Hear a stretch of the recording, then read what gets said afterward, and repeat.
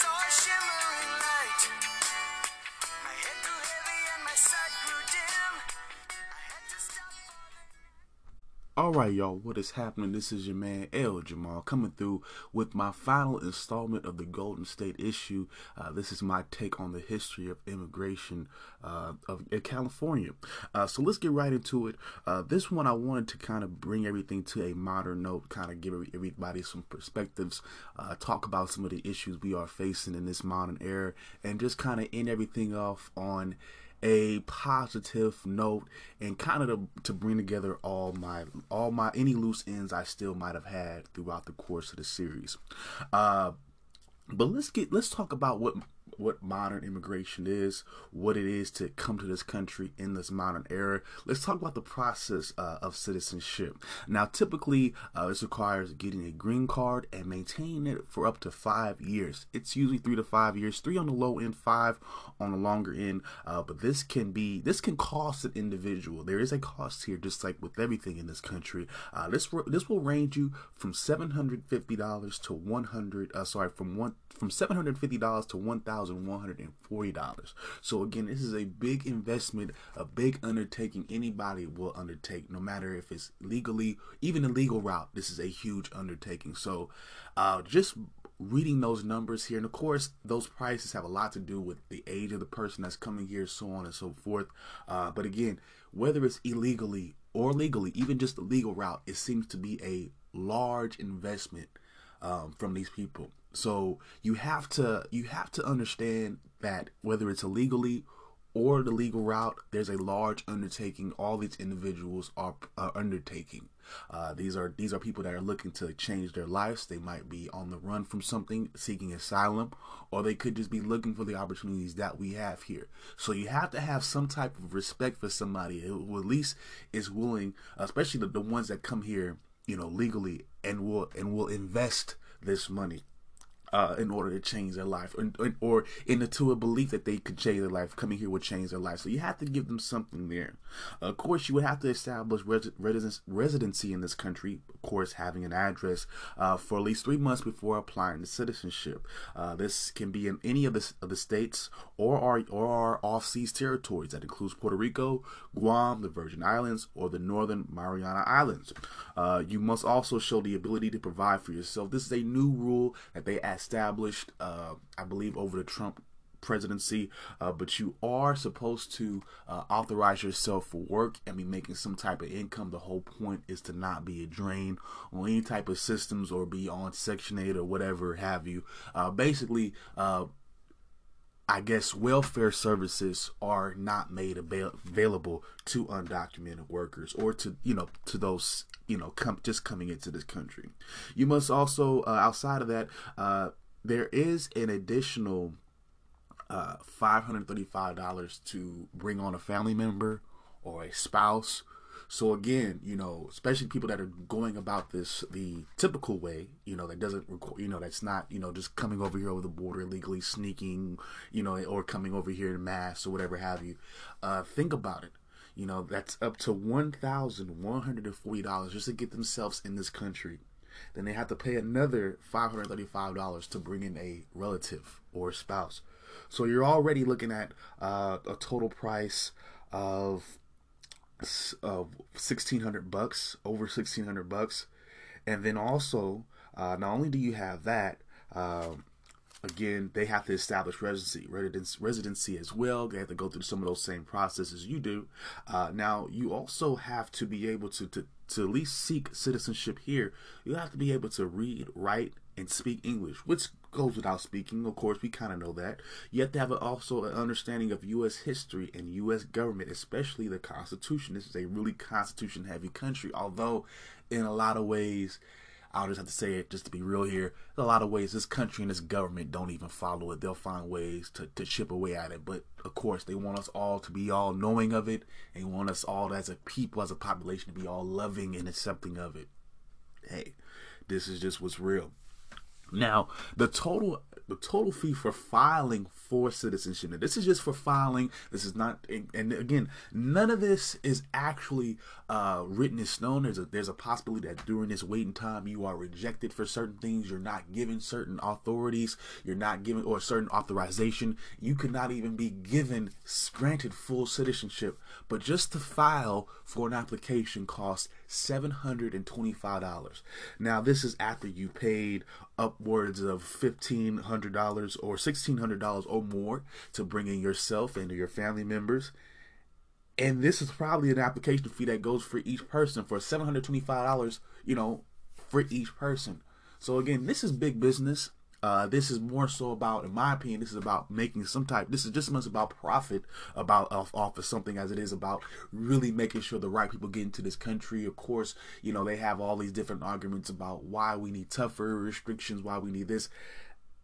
People, and then their biggest excuse is people are jumping over these boulders. They're not going through the legitimate process. But again, if you're paying upwards of $2,000, who coming from these Central American countries is just going to have 2,000 plus U.S. American dollars ready to become a citizen for them or their family? And we all know that their families are traveling together. Nobody's going to have that. Not with those wages. Not with that exchange rate is not going to work with that. I mean, and again, so it almost makes. I mean, I kind of get it now. I mean, who realistically, that's coming from poverty, that's escaping crime and low opportunities, is going to have the money to sit there and shell out. Again, we're talking $2,000+ to admit your family and possibly yourself into and remember, this is all a possibility. There's no guarantee that you even get it this way. So it kind of makes sense as to why we've gone this far, why we have people, coming over the border like they do.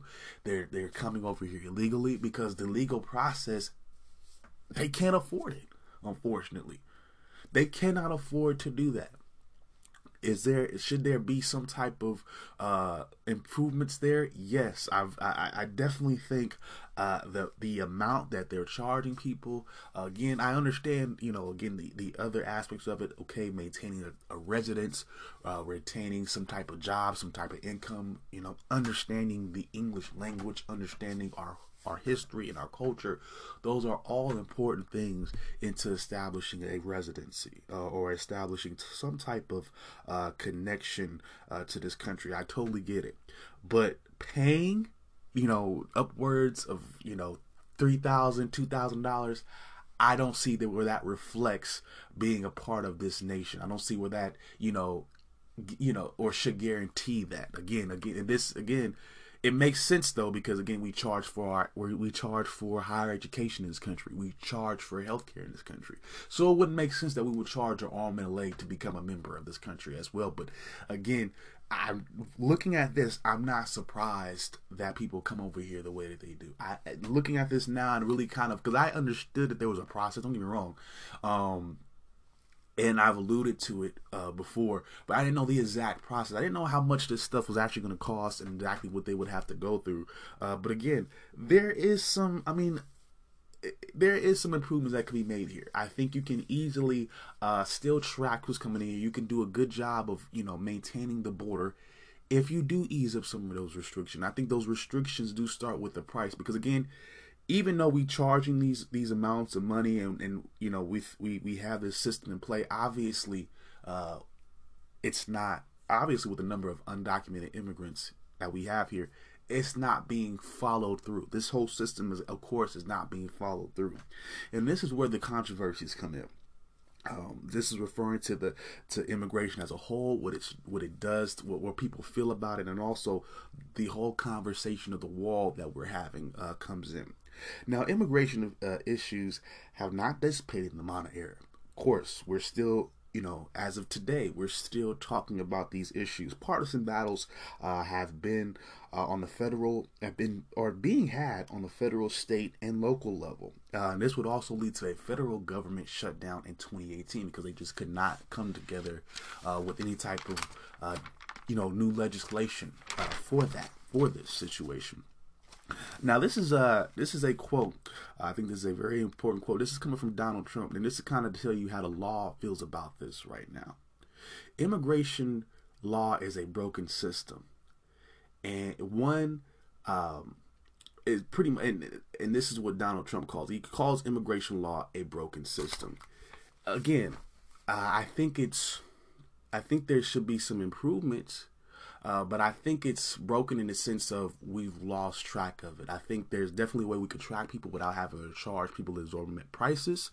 I think there's a real way, and I think if you kind of look at what the sanctuary cities are doing, as much flack as they do get, if you actually kind of break it down, you'll start to see that there's more to it than just having a sanctuary cities, non-sanctuary cities, and you'll start to understand certain things. Now, Democrats, of course, have always kind of been pro-immigration. Over time, the U.S. populace has kind of taken up that same call as well, with 30%, 35%, only 35% of this population calling for lower levels of immigration. So a majority of people are okay with what we have today, are okay with the system that we have today, are not really truly tripping about high levels of immigrants in this country. You also got many folks citing that not only do immigrants better the country and don't harm the jobs or the economy, but they actually, improve our situation. And this is the majority of, people in general. These are the polls, or what the polls are saying. Of course, the Democratic Party, we already know that they've kind of already, supported open immigration. However, this will blow your mind. And again, this is where research comes in. This is where when you read a little bit, there's actually, for those of you who may not know, there's actually a split within the Republican Party concerning this.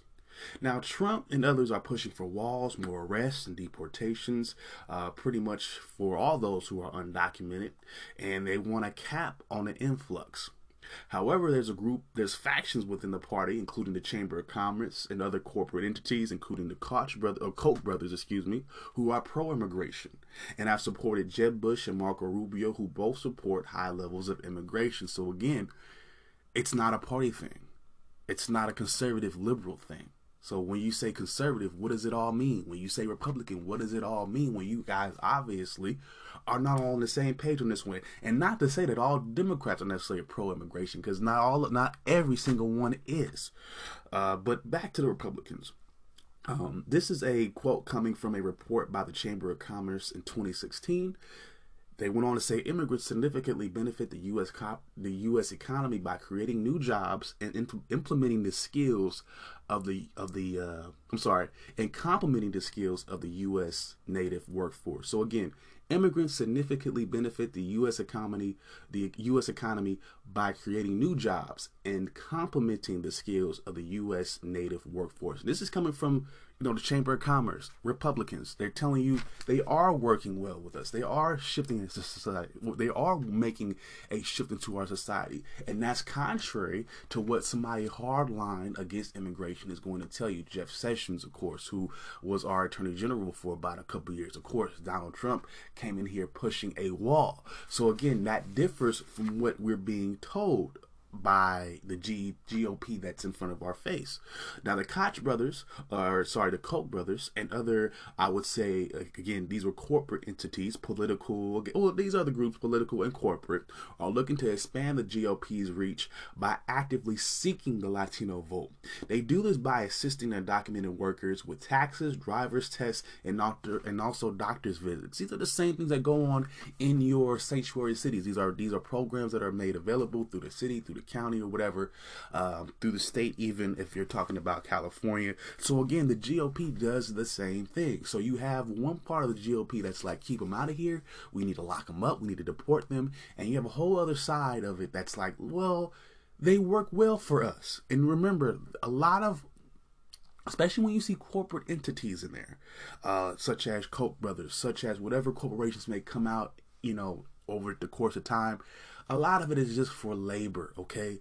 It's just for, okay, well, we can have these workers at a lower rate, or we can just have a workforce that is there for us. And again, it's about getting votes as well and pushing certain causes. So again, it's all about almost placating to these groups of people. So you got to be careful. You know what I'm saying? Don't get me wrong. There is a definite move, amongst the Republican Party to have Latinos join the fold, starting with the undocumented workers. But again, that's for two reasons. That's twofold: to get you to work in their corporations and also get you just to vote. So again, you kind of gotta watch. You gotta watch. Really, is it the best? Is it going to best suit our community? Don't get me wrong. There's nothing wrong with having the GOP or the Democrats want to support different causes from you. But is your community together coming up with those causes first? So on and so forth. Those are the questions that I would have to ask. And so again, I'm all, again, there's a split amongst the Republicans. But again, I'm still a little bit iffy about the corporate side of it and what they have to do with it. And this is all coming from a article in 2018 by The Atlantic, basically talking about, the ins and outs of both sides of this Republican argument on immigration. This was a really deep quote, and I thought it basically matched up what, we're seeing. And this will go on to say the modern GOP is an awkward political arrangement in which pro-immigration corporate libertarians are subsidizing a virulent anti-immigration movement. Let's repeat that again. The modern GOP is an awkward political arrangement in which pro-immigration corporate libertarians, meaning those who need workers, meaning those who need staff, especially cheap staff. Who's going to come cheaper than undocumented immigrants? So you got to be careful. Don't get me wrong. There is some things to question about the Republicans. There is some differences, but again, I will question their motives. Again, they are pro-immigration corporate libertarians subsidizing a virulent anti-immigration movement.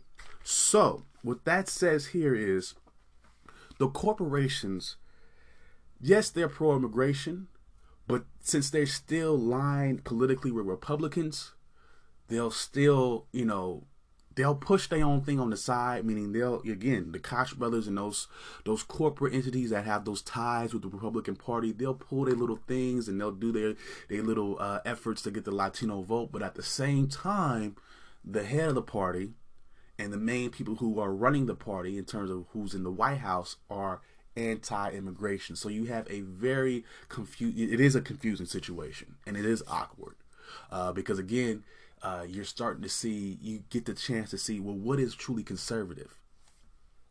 Are they really Republican? I'm not saying that they're not truly conservative or Republican in that sense, but again, we're taught through media that conservative is staunchly against immigration. Republicans are always against immigration. No, they're about what fits them the best financially. Lower wage workers are really important to corporations. So again, the government itself might be like, I'm anti-immigrant, but the corporations that hire the people, that create the jobs, that you keep trying to give Trump all the credit for creating the jobs for, those are the real ones making the corporations make those calls. They hire in all the people. Okay, so again, the people who make the jobs for us, they prefer low wage people. They would prefer keeping people at low wages, and so that's their benefit here.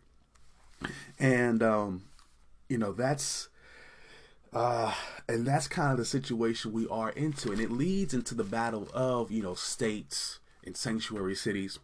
Let's talk a little bit about what a sanctuary city is. Now, sanctuary cities limit the cooperation with the federal authorities in terms of immigration, and there can be a city, just a sanctuary city, or in the case of California, you have a sanctuary state where you really don't participate in the deportation of immigrants or nothing like that. You don't comply with the federal government, but there is some issues here, and I'm gonna call them out.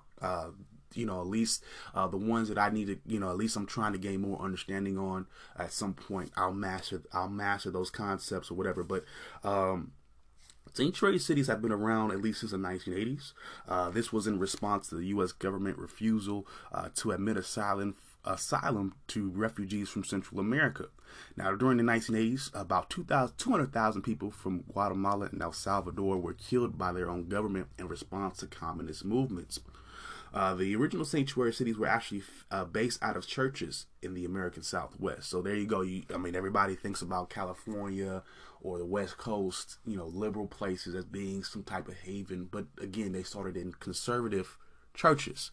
So again, conservative, liberal, really, what is it? Really, what does it all mean? Is it real?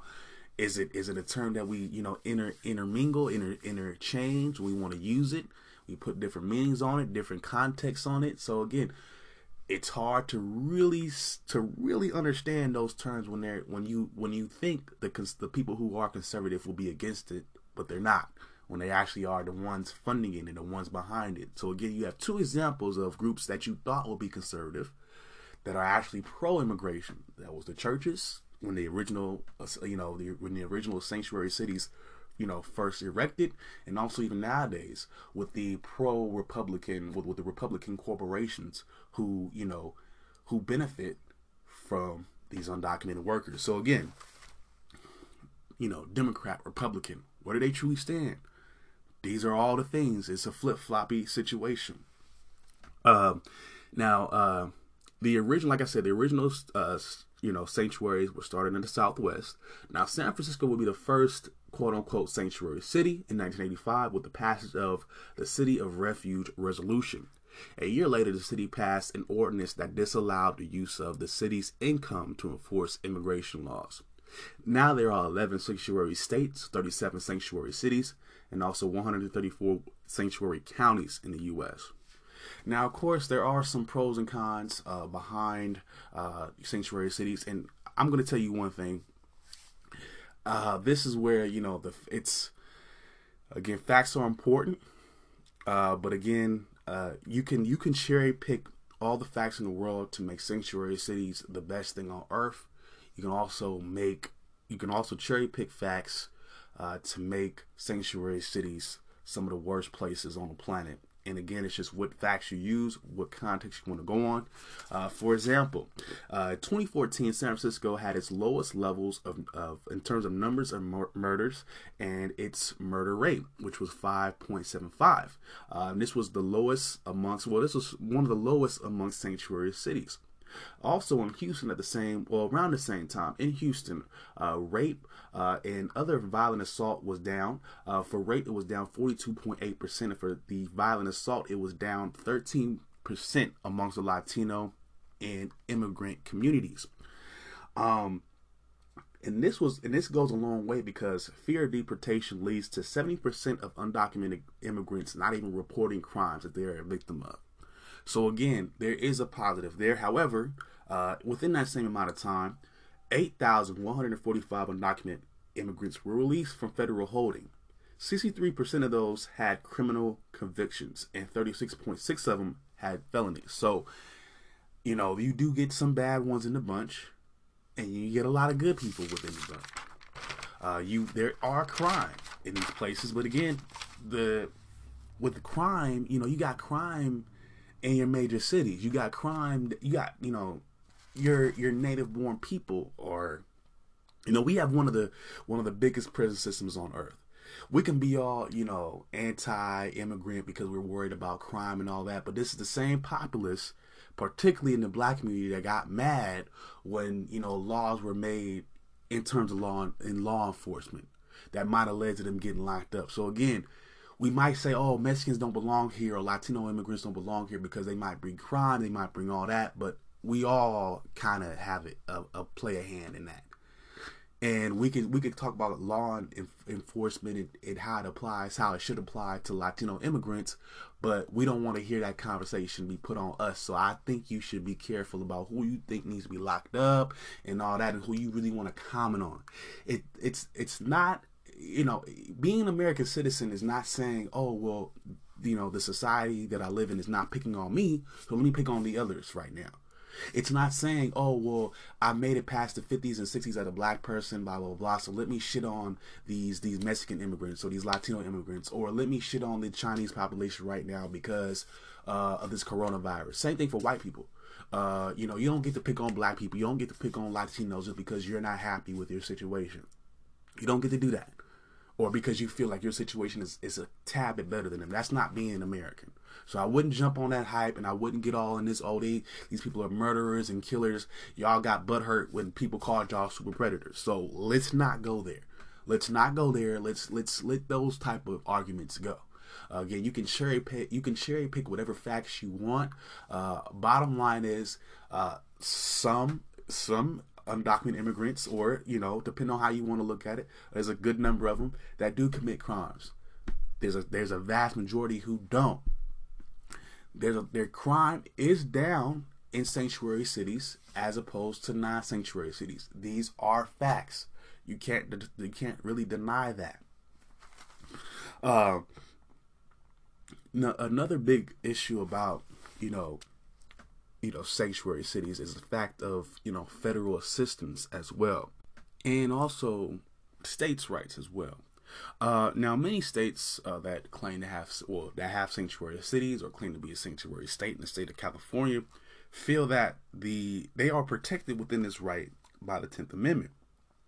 And this allows for separation of the federal and state powers. By the Constitution, the federal government cannot enforce state or local governments to use their funding to enforce immigration. And I believe in that for an extent. But you do have a U.S. Code 1373 that says that federal, state, or local government entities or officials may not prohibit in any way any government entity or so let me rephrase that. That it says that in U.S. Code 1373 that a federal, state, or local government entity or official may not prohibit another government official from or group from basically receiving or handling any immigration situation. That means the withholding of information. You're technically not allowed to do that. You're not. If the federal government comes in and decides, oh, okay, we want to investigate, or we want to, round up some, illegal immigrants, this U.S. code here says the state and local governments are technically not allowed to do that. Especially when that person has been committed or been convicted of a crime or is supposedly, guilty of a crime. Now, again, do I think that simply coming into this country is illegal? No. I don't think that, people are necessarily breaking the crime when they come to this country. But when you do cross this border, without any type of papers, and you do commit a crime, you put yourself in a very serious predicament. Again, and it happens. But again, do I believe that people are breaking the law by just coming here? No. But if they are, under pursuit, or there's a warrant or whatever, they have committed a crime, then they need to be taken care of. Also, what I feel about this is, of course, recently, at least when Trump, after he officially took over office, he decided to strip federal funding of certain sanctuary cities. One of them I remember distinctly was Oakland, out here in California. I believe San Francisco as well. And this is my belief about that. I think the federal government does have the right to rescind funds to state and local governments, but this is the caveat. I think since we're talking about the issue of immigration, I think if that state does not want to participate in immigration, then the state should be on its own in terms of immigration. I think federal funding of immigration enforcement should be cut, but everything else is whatever. I think that's where the government kind of gets petty as well. I think the government does have that right to say, okay, we want to strip funding, but that funding should just be strictly stripped from enforcement of immigration. I think if a state wants to be if a state decides it wants to be a sanctuary place, that's perfectly fine.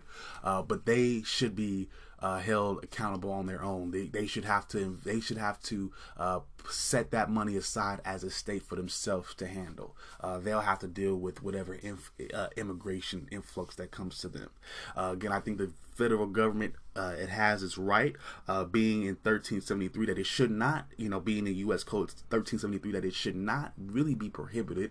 But then you do have the issues with the 10th Amendment that kind of say, well, maybe state governments do. Well, my thing is, like I said, this is why that's my solution. Well, you sit there and say, well, you take away all the funding from the federal government in terms of immigration. You take away all the extra funding that a state would need for that, and you have them funded. You set up your protections. You set up all those programs to help. And it's another thing that I think, sanctuary cities should be doing more of, and I think this would lead to a lot less problems. I think I think you have to understand why the situation is the way it is first, as opposed to, a lot of it is, you're dealing with a population that really has no legal precedent here because they're not U.S. citizens. They don't really have the right to clamor for a minimum wage, a decent living wage, or all those things that American citizens take for granted. And they truly do. Americans take advantage of a lot of the resources that we have in this country, and we do a lot of begging for other stuff. We're just keeping it real. And that's black, white, even, again, U.S. born citizens. They take advantage of a lot of things here. But I personally feel as though, with, like I said, in terms of, why, these states are so open, why you have some states that are not open, I think it has to do with who they can, again, you can hire these people for your corporations. You could hire these people at your jobs. You could give these people roles to fulfill, and they're easily payable. They're easily funded because they could be given any rate, and you have an expendable workforce. And I think both sides kind of get over on this. And the reason why I say this is because I don't feel that sanctuary cities necessarily push citizenship amongst the people. They kind of just let them kind of live here and kind of just get whatever they're entitled. They feel that they're entitled to. But again, there's no push to get them to become the citizens. I think every sanctuary city should have a citizenship program. If they're gonna be here, sanctuary city or not, they should be working on that fast track to citizenship, especially if they're going to come to a sanctuary city. That sanctuary city should be giving them green cards. I don't know if they're going to rescind the fee or whatever like that. Maybe they should, since that's what they want to do. And again, that's why I think, if the state wants to be so bold as to defy the federal government, especially in the sake of California, then California should be able to fund that. You need to be funding green cards. You need to be funding residencies. And again, see, nobody wants to think about it like that. And I think that's a little bit too far. You need to be funding people's green cards. You need to be funding people's citizenship filing fees. If that's what a sanctuary state is supposed to be. If this is a sanctuary, then we need to be making people citizens here. This is not just a place where they just lay here and they just get out of certain tax obligations here, but yet they get free schooling. We'll get into that in a second. They'll get some schooling and all that. And again, we'll get into all that in just a second. But again, we need to be making sure that this is a place where they're becoming citizens, and they're becoming, they're going through all the process, the legit process, and we're assisting with that. And I think that should be on the tab of the state. That should not be helped out by the federal government, especially since the state decided to defy the federal government's rules anyway. You see what I'm saying? So if a state wants to be sanctuary, okay, fine, be sanctuary, but you have to fund that. You should be able to, you should be funding that if that's what you want to do, because it's not the goal of the U.S. government right now to provide that for everybody. It's just the unfortunate thing. Should it be? Sure. Should we be in a perfect world? Yes, but it's not like that, and they're giving the responsibilities to the states, so the states should be financially responsible for all that as well. Okay. And we're going to move on. We're almost done here for today. I wanted to break down a couple more things. One, I wanted to get into the DREAM Act. This was originally known as the Development, Relief, and Education for Alien Minors Act. If it would, and it's still kind of in process, although the Trump administration has kind of put an X in that, put a fork in that. They don't really want to deal with it. But if it were to be passed, it would give temporary residency with work authorization to qualifying immigrants who enter the country as minors. After a period of time, they will be able to be granted permanent status. The first version of this bill was introduced on April 25th, 2001 by Illinois representative, a Democrat by the name of Luis Gutierrez. Just a little bit about Luis Gutierrez, just kind of put some context into this. He's a member of the U.S. House of Representatives, Illinois' 4th District. That's around Chicago, the Chicago area, a large Latin section of the city. That's where he oversees. He also helped in many other causes of immigration by introducing the CIR ASAP, which would streamline education for immigrants students while increasing border security. So kind of a two-way thing here. So again, we have somebody who's from the community, from a community of predominantly Latino, so predominantly an area of a lot of immigrant families and workers, somebody who was shaped by that community, and he turned around years later and he decided to pass or at least draft this bill. Again, it's still in the works because we have a government, at least right now, that's not keen on what they will call quote unquote open borders. I don't call it an open border policy. I just feel like it's a streamlined situation in which we're not taking so much time to make people pay this or process this. It should not be that hard. It should not be that hard. I think if you have some type of identification from your country of origin, you should be able to just be lifted in. I mean, it should just be as simple as a background check. If you have any type of identification for your country of origin, you should be able to look in that. We should be able to look into a database. Why not?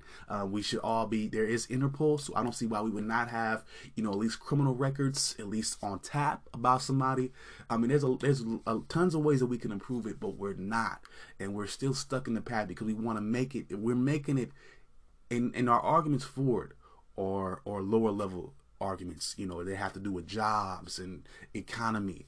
Although those situations are being proven to be wrong, they're not affecting those things. So again, you have a man here, representative of his community.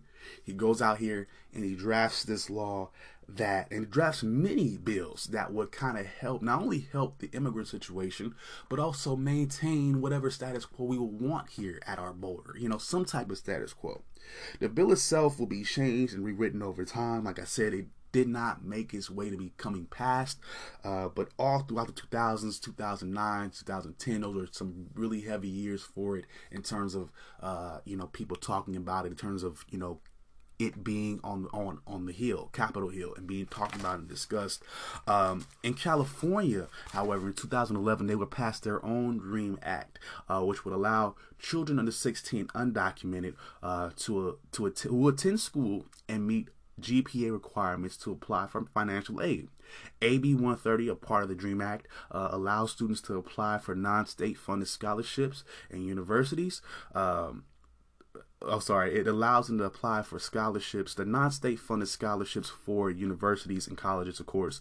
And AB 131 allows for state funded financial aid.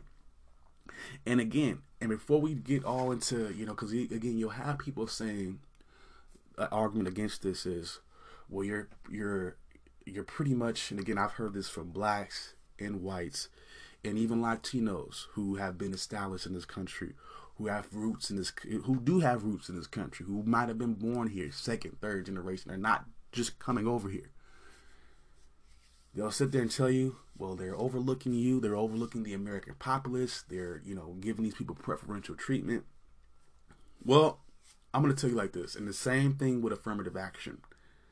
The child still has to meet GPA requirements, just like it was with affirmative action. See, the common low-level argument in a lot of these things is what is happening, and this is not true. These are exaggerations, believe me. What they're saying is any and everybody is getting scholarships, just like with affirmative action. any black person was just getting into college, no matter what. No. And you don't understand why these systems were put into place or these bills were coming across anyways. Because again, students, especially, immigrants, children of immigrants, weren't, first of all, they couldn't even get access to becoming a citizen at first. So again, they can't afford school. They're here. They're going through the same trials and tribulations we do as American-born kids. Blah blah blah. But they can't afford it, and they can't even apply for anything to help them afford it because guess what? They're not even a citizen. Same thing with black folk. Black folk were getting discriminated against for all throughout the 60s, 70s, and even at some points now. Okay. What affirmative action does, especially in terms of education and even something like this, it tells you straight here, a student has to make those GPA requirements, okay? The GPA requirements for Cal, UCLA, for the UCs is a 3.0.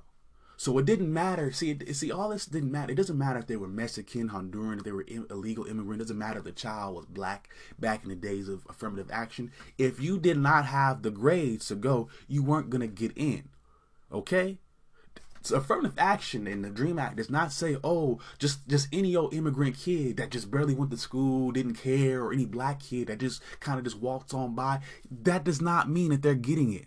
That did not ensure that. No, what it meant was the ones that worked their ass off, the ones that earned it, they're not going to get overlooked by somebody just because they're not going to get overlooked for somebody who's American born and or white that does not have the same criteria. Sorry. What I mean is if that immigrant kid or that black kid had a 3.0, he's getting in over that white kid that had a 2.5. And guess what? White people in the established American populace, for whatever reason, can't handle that. It's called competition. It's called taking school seriously. It's called working your ass off, like a lot of these people did when they got here. So it takes a mighty investment, again, especially for the people who did this shit. You got to think about it. For the people who did this shit legit, they had to spend over $3,000, $4,000 of their hard-earned money to get their whole family here, wherever they came from. And we're not even just talking about people who just coming from Central America. We're talking about, immigrants in general. Just like us, black folks, at many points, we're working hard, we get overlooked, but that's why it's important to have protections for yourself. That's why it's important to have your state representative, your local representative, go to Washington and say, look, this is what my people want. This is what my people really would want to be a part of this fold, to join this fold, if that's really what you want us to do. That's what Luis Gutierrez did here. That's what the DREAM Act is all about. And people can hate on it all they want to, but people don't understand. What people don't understand is, if you worked hard, there shouldn't. If you did exactly what you're supposed to do, 9 times out of 10, there shouldn't be nothing coming in your way to affect you. This is the bottom line is. And bottom line is, too many blacks and too many Latino people fall in through these countries' cracks. And not only do the blacks and Latinos do, but the lower class whites fall into these cracks, or anybody low class, anybody, that's, can afford a really positive, anybody, lower class, working class people. A lot of these laws that have been put in place affect the lower class, and that's regardless of races. The middle class has been one of the most objectified, groups in this country, and that's regardless of race. It's a race. That's not a race thing at that point. Okay, when I see affirmative action and it tells me you still need to maintain a 3.0, you still need to maintain a 3.0 to get into a UC. They were not letting just any old immigrant kid into these schools. They're not doing that. That's not the whole point. That's not the point. Just like with affirmative action, they were not letting in kids with 1.0s into UC Berkeley, into Michigan, and all those schools. Just like if you go to a Cal State is 2.5. You're not getting in there with a 2.0. Doesn't matter. It shouldn't matter if you're black, white, or anything. If you have a 2.0 and the GPA requirement is a 2.5, you don't get in. All that it does is ensure that, okay, if this guy, this guy or this girl has worked their ass off. That's all the DREAM Act is really confirming. Okay, you came here, your parents came here illegally, or they don't have any documentation. Okay, but you put in the work. You put in the work in this country for 4 years in one of our accredited high schools in whatever state, whatever city. You graduated. You walked across that stage. You should at least be able to go to a secondary school to pursue your education. Okay? There should be no block against you. We should all be able to do that. We should all be able to go to college, really. We should all be able to get, well-paying jobs in reality and gain those same skills in reality. But again, people, that were in this group that fit in this mold, that grew up around people in that mold, that undocumented, status. They were in this community. They represented those people in their positions. They went ahead and they did that for those people.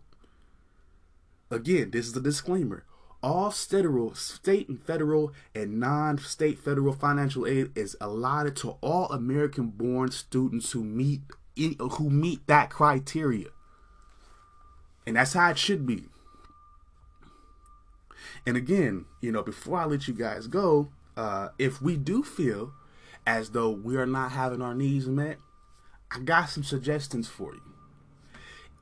For my brothers and sisters, y'all feel like, this country, this state in particular has overlooked you. You can call up a few people right now. Call up your state representative Karen Best, who represents the 37th district out there in Culver City and near the Los Angeles area. Call up Barbara Lee.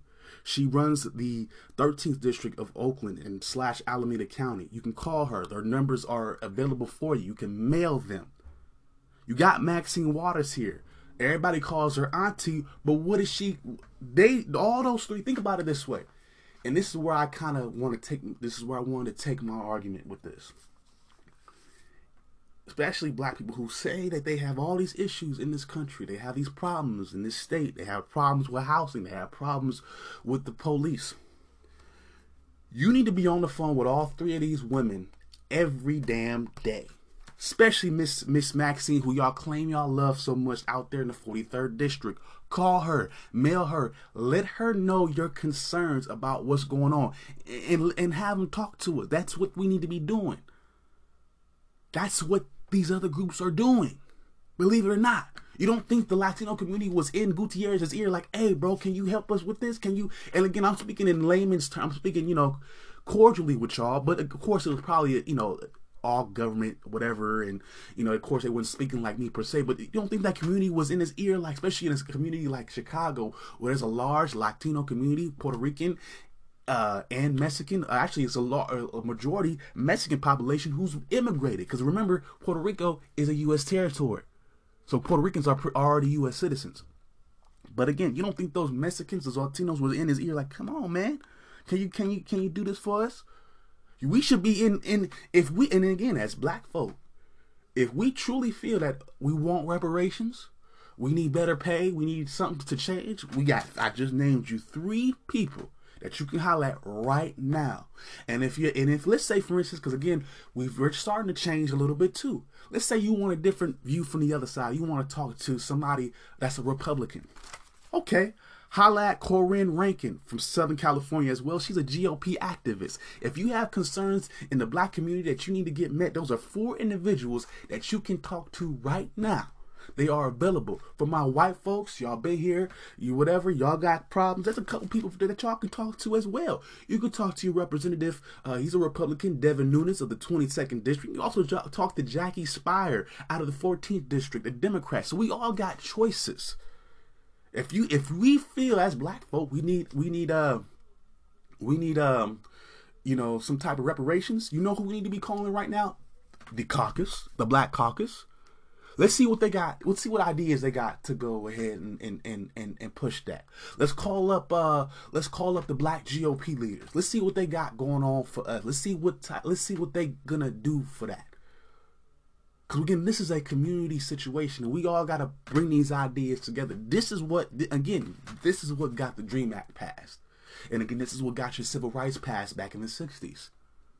Of course, we weren't all the elected officials back then, but the community was at least active enough in approaching community heads, community leaders, and applying that pressure to where it needed to be. And look at you. You can work alongside other people's. You can get a decent enough wage, although, of course, there's some things that should probably be changed in terms of that, or at least the cost of living. So there's still work we need to do. But again, there's people out there that we can be addressing these issues to. This is what their job is. We need to be holding those people accountable. Okay? Now, I'm going to bring all this to an end. We've gone as far as we can. We've talked about the controversies of today. We're not going to get into the Muslim bans because they were all, again, whatever, travel bans and immigration bans because of the coronavirus. That's complicated. That's for another day. And discussion of black Democrats and black Republicans, that's a discussion from another day. And that's a very important discussion to have. But we're going to call it a wrap for this. Okay, we've gone through all the history phases of California, and let's bring it all to a head.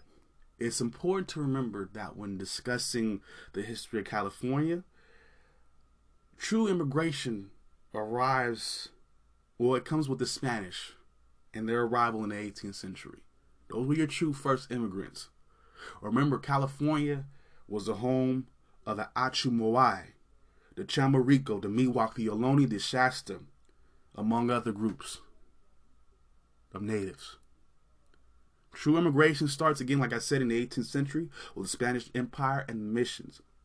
And it will continue, of course, when Spain left and Mexico would seize control over California. And again, this will be the country of Mexico. But again, it wouldn't stop. You would get your Europeans, your John Sutters.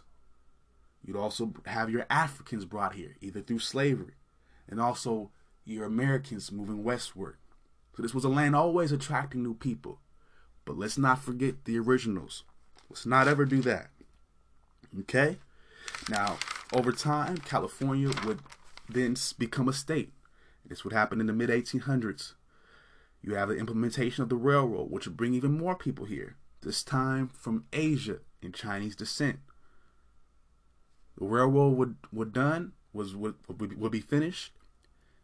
California and the nation would progress. Over time, sentiments would start, anti or racial sentiments, negative racial sentiments would stir. This would lead to the Exclusion Acts of the Chinese in the late 1800s. Also the Greaser Acts a little bit before then that went after Mexicans, and also the Vagrancy Acts that went after blacks and those of African descent. We have to remember all those things. But to see history,